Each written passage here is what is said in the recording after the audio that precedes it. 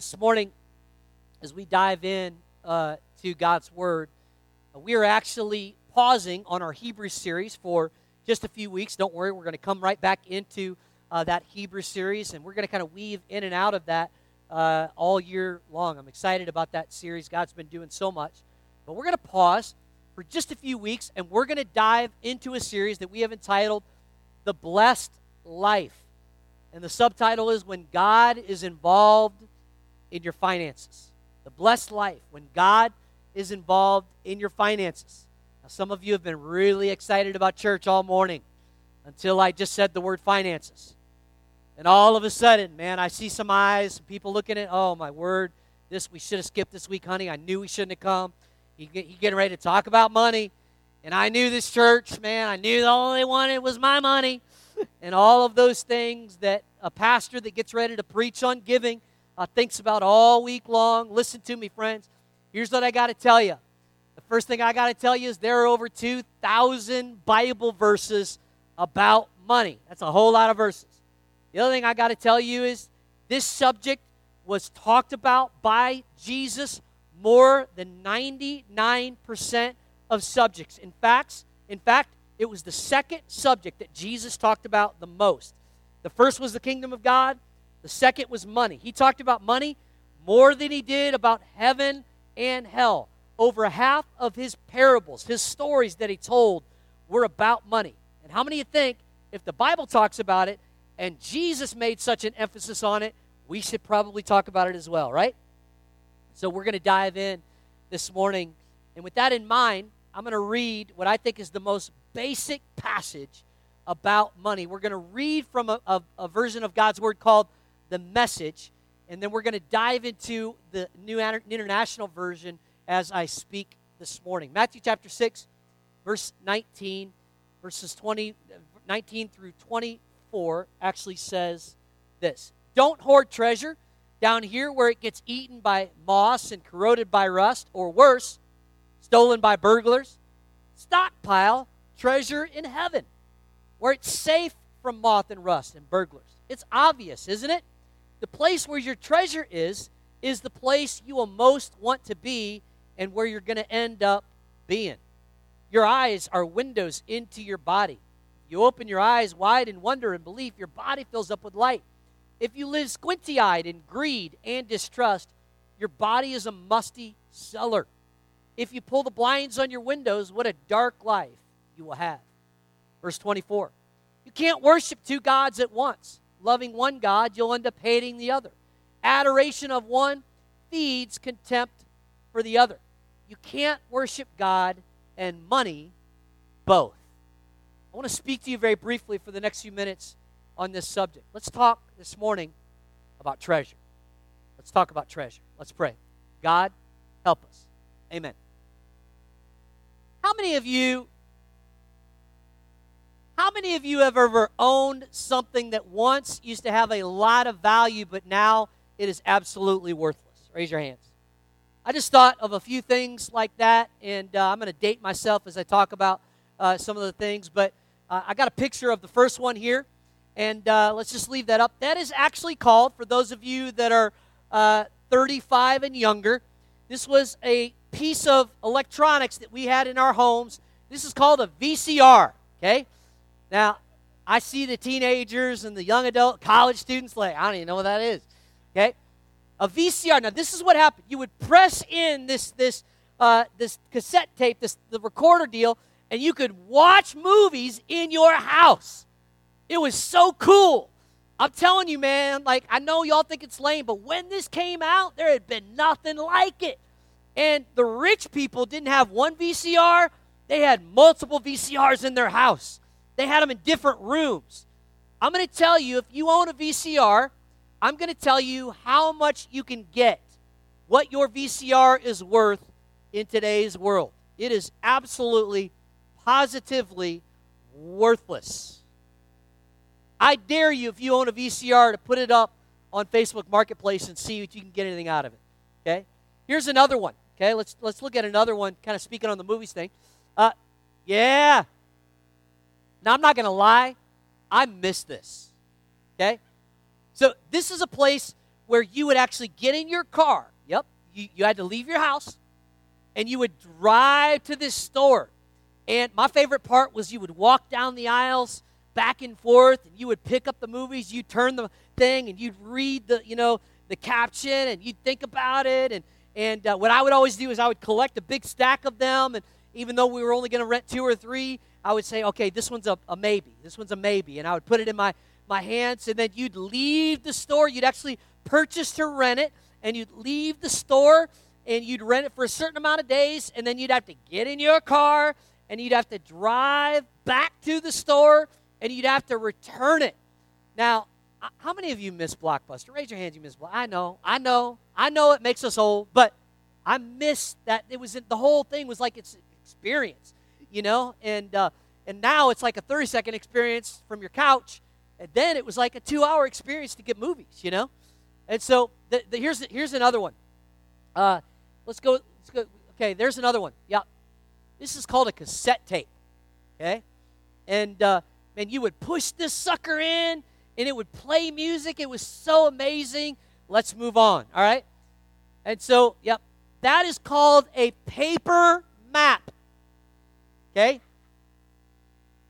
Now, this is where I part paths. I miss Blockbuster. I never could read one of these things. Okay?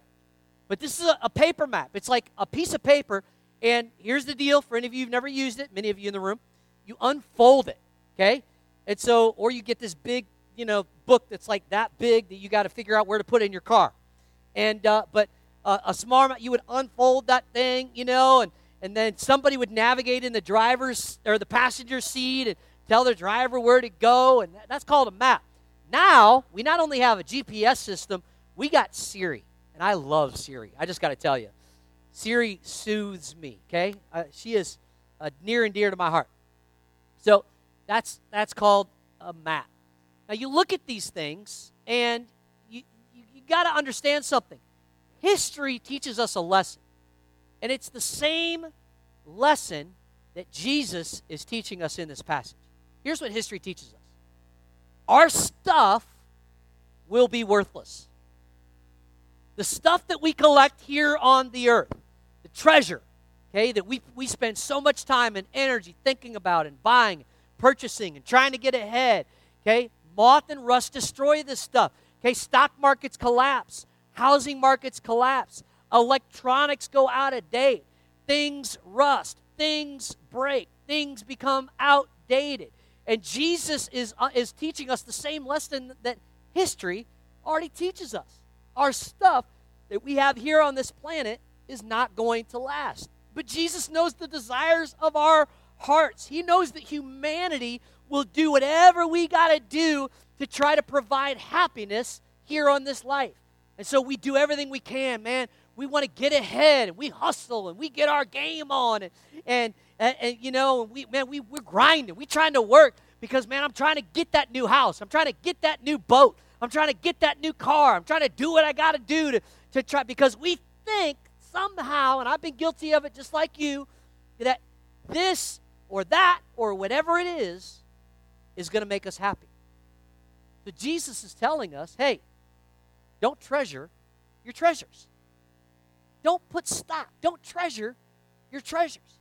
Here's what he says in verse 19. He says, do not store up for yourselves treasures on earth where moss and vermin, which is another word for rust, destroy, and where thieves break in and steal. Now, why did he talk about moth and rust as he's speaking to this large crowd on a hillside? Well, here's why I talked about moth and rust, because the two items back in 2,000 years ago that meant so much to these people that they were chasing after and they were trying to gain wealth, the two items that were most important to them were expensive clothing and precious metals.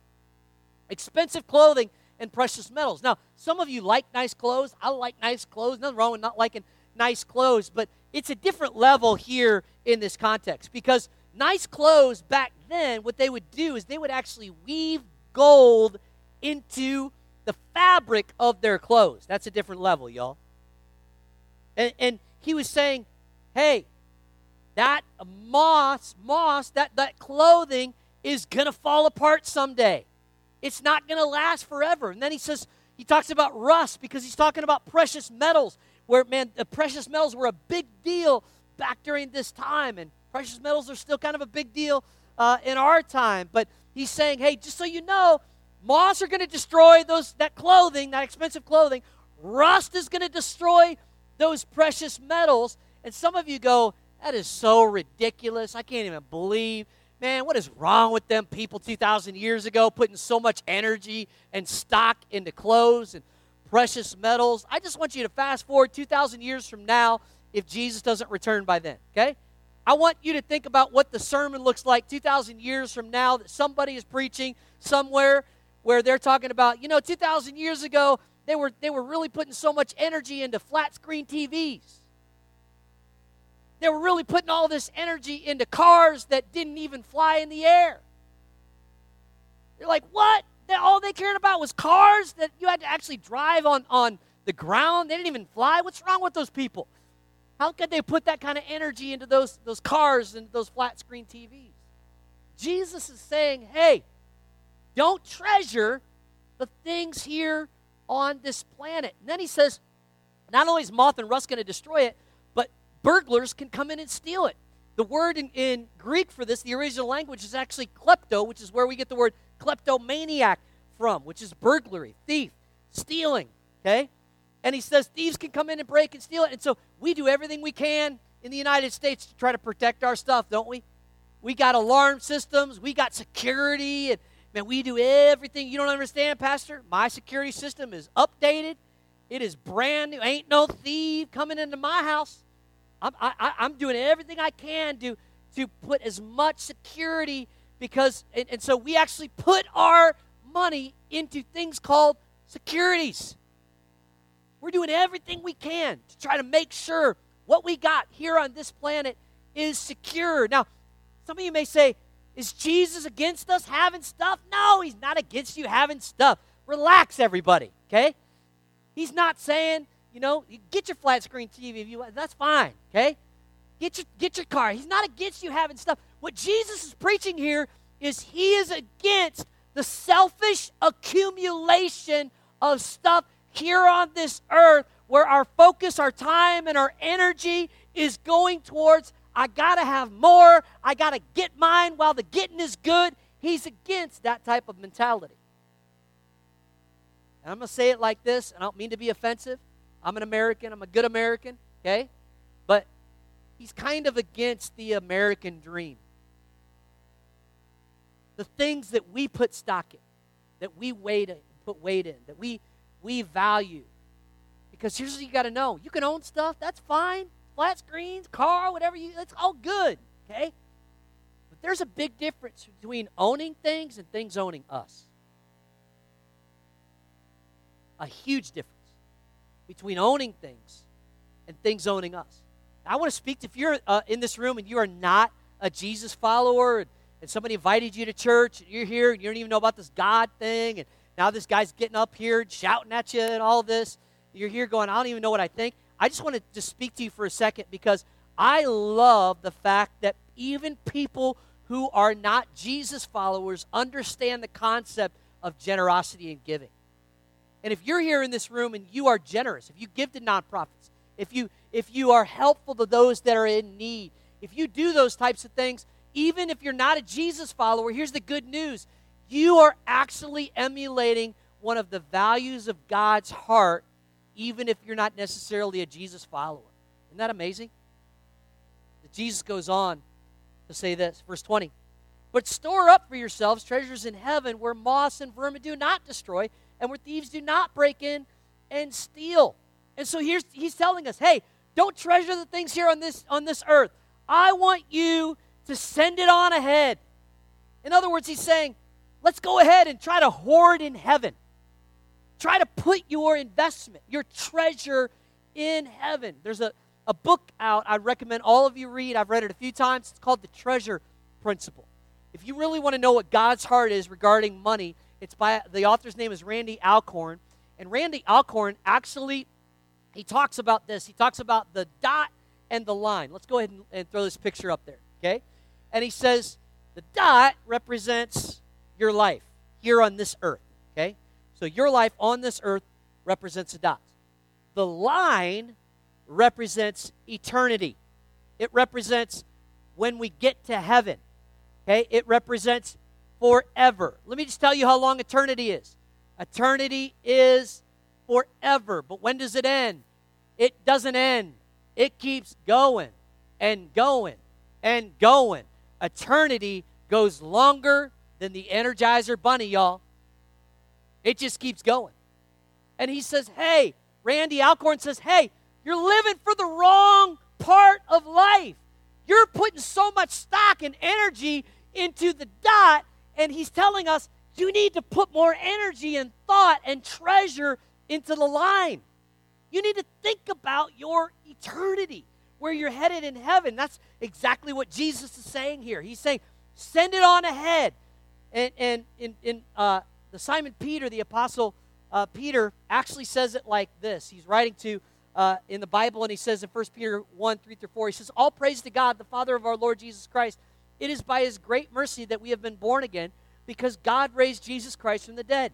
Now we live with great expectation, and we have a priceless inheritance, an inheritance that is kept in where? Okay, it's in heaven. It's not here. It's in heaven for you, pure and undefiled, beyond the reach of change and decay. In the next chapter, Peter actually writes these words. He reminds us that we are aliens and sojourners. In other words, this earth is not where we belong. We're just passing through, y'all.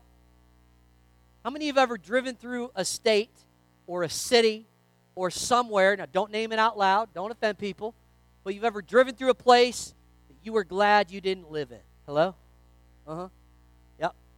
You drove through that and said, let's never drive through that place again. That's this earth. We're just passing through, y'all.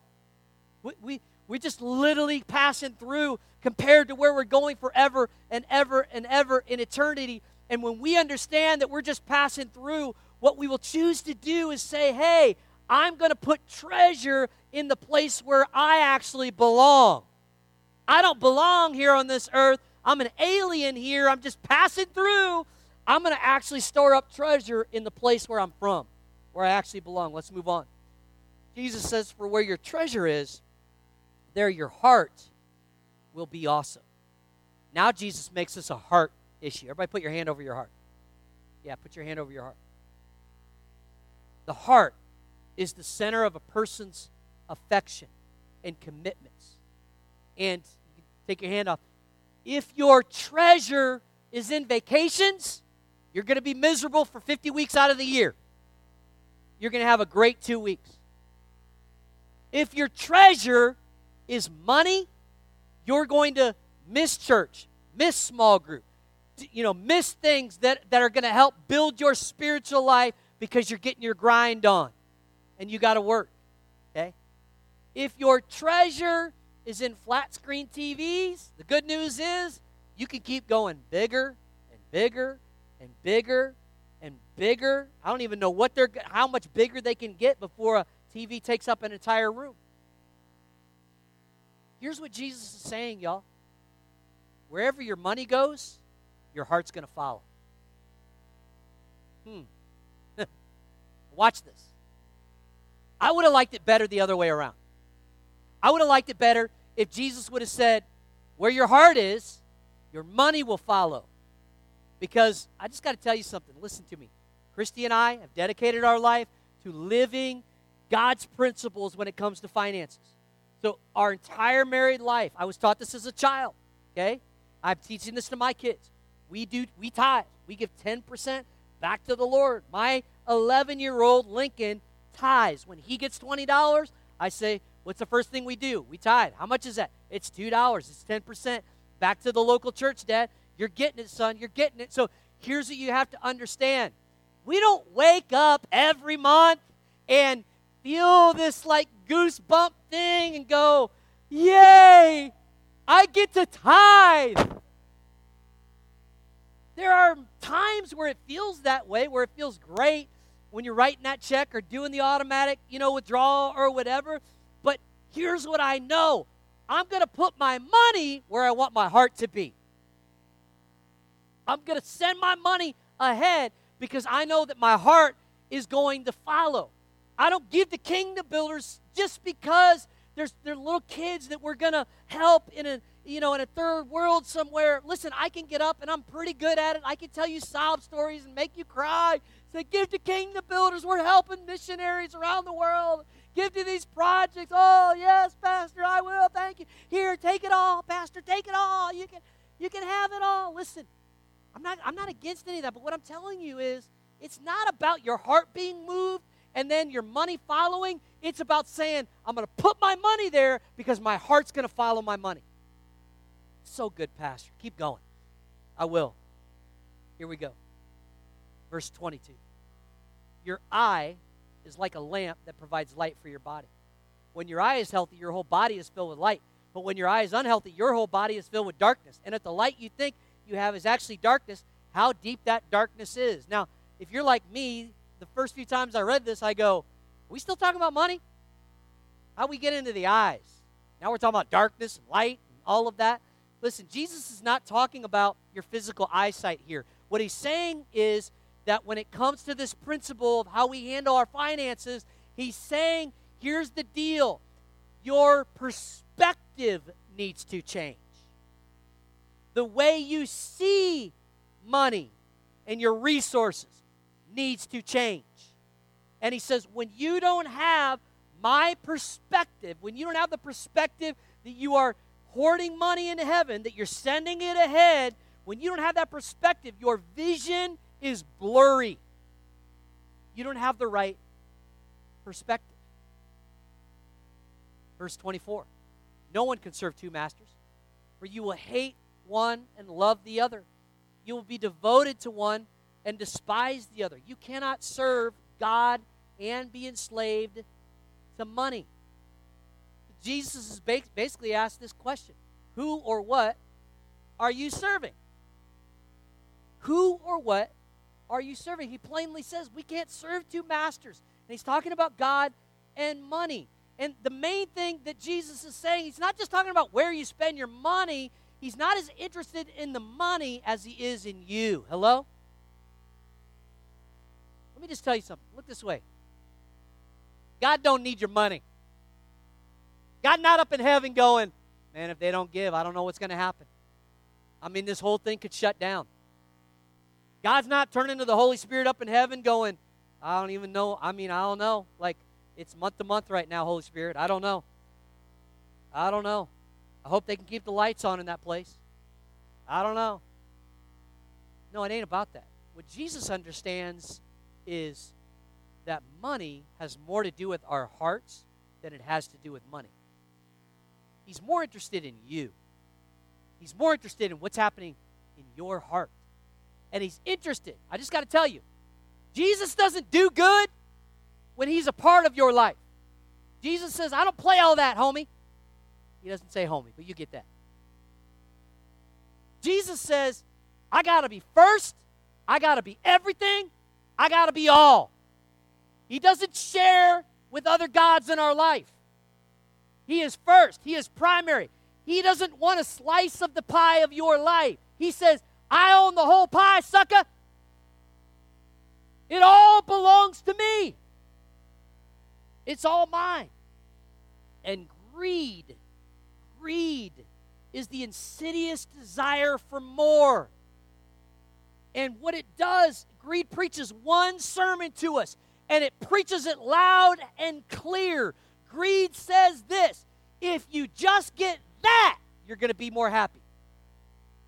And then you get that, and greed preaches the same sermon, doesn't it? No. I know you got that, but what about this? Now you need this. Here's what I want you to know. You can write this down. Money is either a master in your life or it's a servant. It's either a master in your life or it's a servant. Either your money owns you or you are telling your money what's happening. Money, there is no neutral with it. It's either a master or a servant. And God wants us to use money to propel his kingdom forward. And sometimes I've been guilty of it in my life more than once. I could tell you stories. I could tell you stories about when I had money saved up for a boat. And that boat thing's a whole nother story because we poured so much money into that dumb boat that I used 5 times. It spent more time in the shop than it did on the water. And I just was so excited about this boat that I had to have to go fish in the bayou. And then I got stuck on Lake Pontchartrain one day. And I could tell you so many stories about that boat. But I remember I'd saved up $1,000 for that boat. And a missionary came, touched my heart. And I gave that $1,000 I had saved up for that boat. And I thought for sure God was going to turn around. Somebody was going to hand me a check, $2,000 really soon.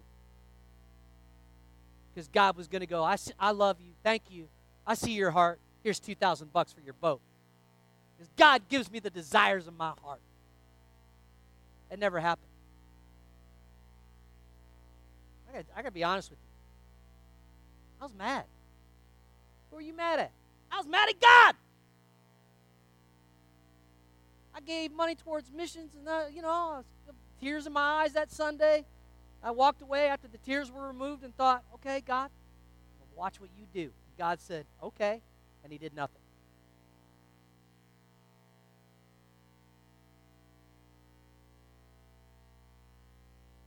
Because he's more interested in me than my money. And I've had times where money has been my guide. I've had times in my life where I've been led by money and had too many priorities and decisions that were based on money. By the way, if you make decisions solely based on money, that is one of the greatest mistakes you'll ever do in your whole life. Listen, one of my favorite things to do as a pastor is to baptize people in water.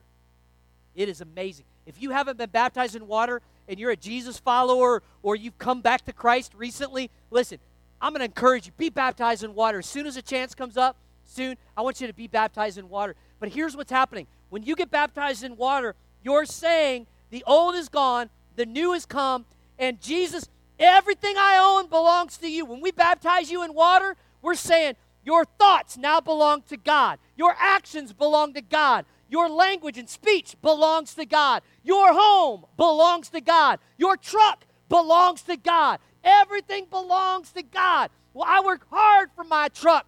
It ain't your truck. It's God's truck. He gave you the breath to work. He gave you the hands to work. It belongs to him. It's my house. I'm really good at sales. I'm the one that closed the deal. I didn't see God closing the deal on the car beside me. I was the one that closed that deal. No, listen to me, friends. It belongs to God. So if God wants you to use your home to host small group, you better be hosting a small group because that house doesn't belong to you. It belongs to God. And one of my friends recently said that many people, when they get baptized in water, but they take their wallet out of their pocket and they hold it in the air to make sure it didn't go under the water. God, you can have everything but this. I still got this.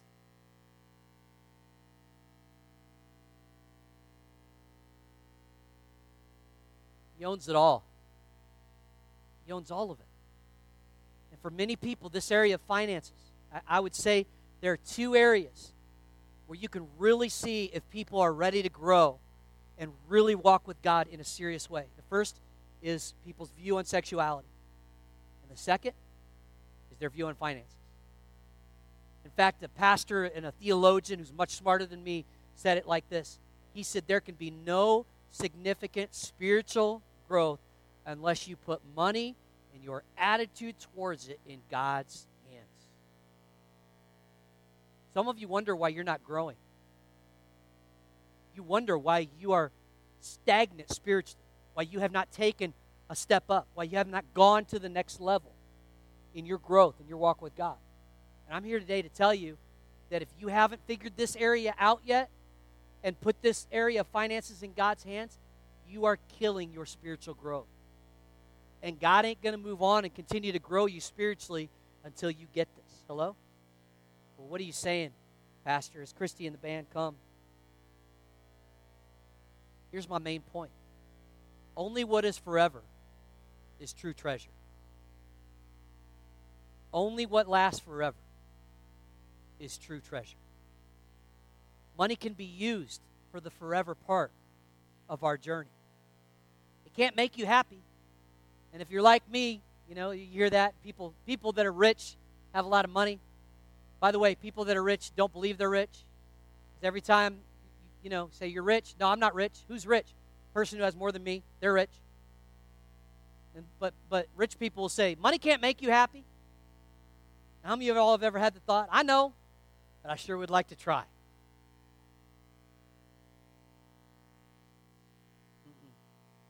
It can't make you happy.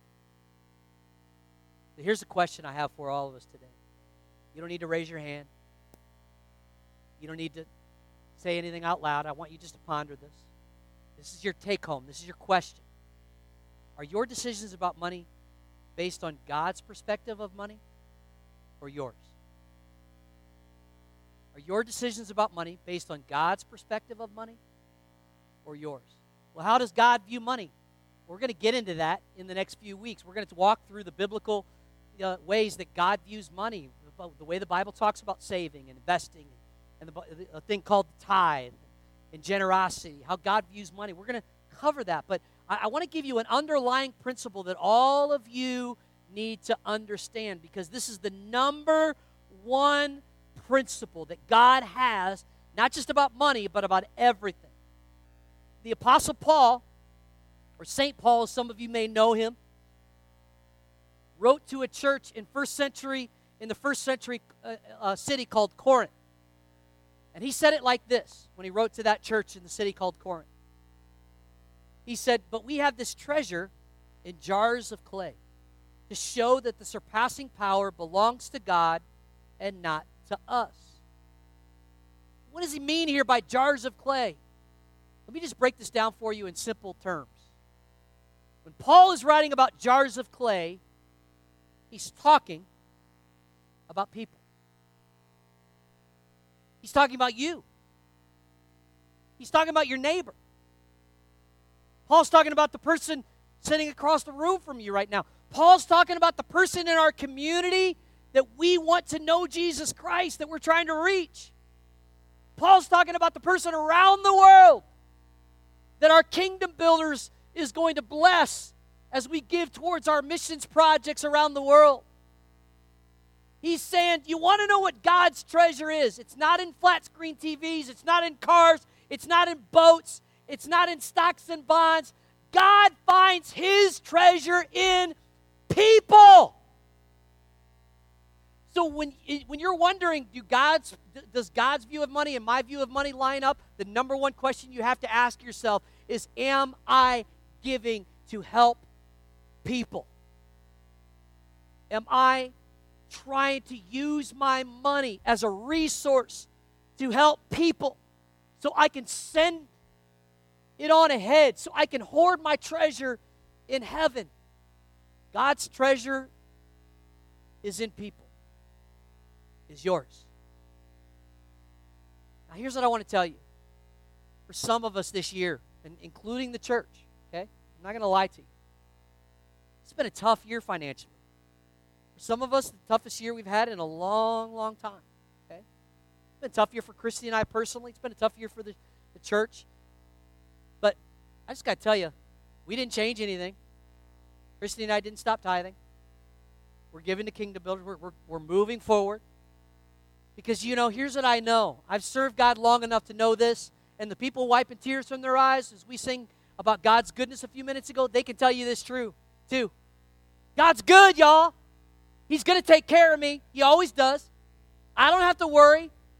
I trust in the provider, not in the provision. He's going to take care of my needs. He's going to take care of your needs. He cares about you. He doesn't want you to starve. He wants a roof over your head. He wants to take care of your children. He cares about you. He is not going to let you fall to the wayside.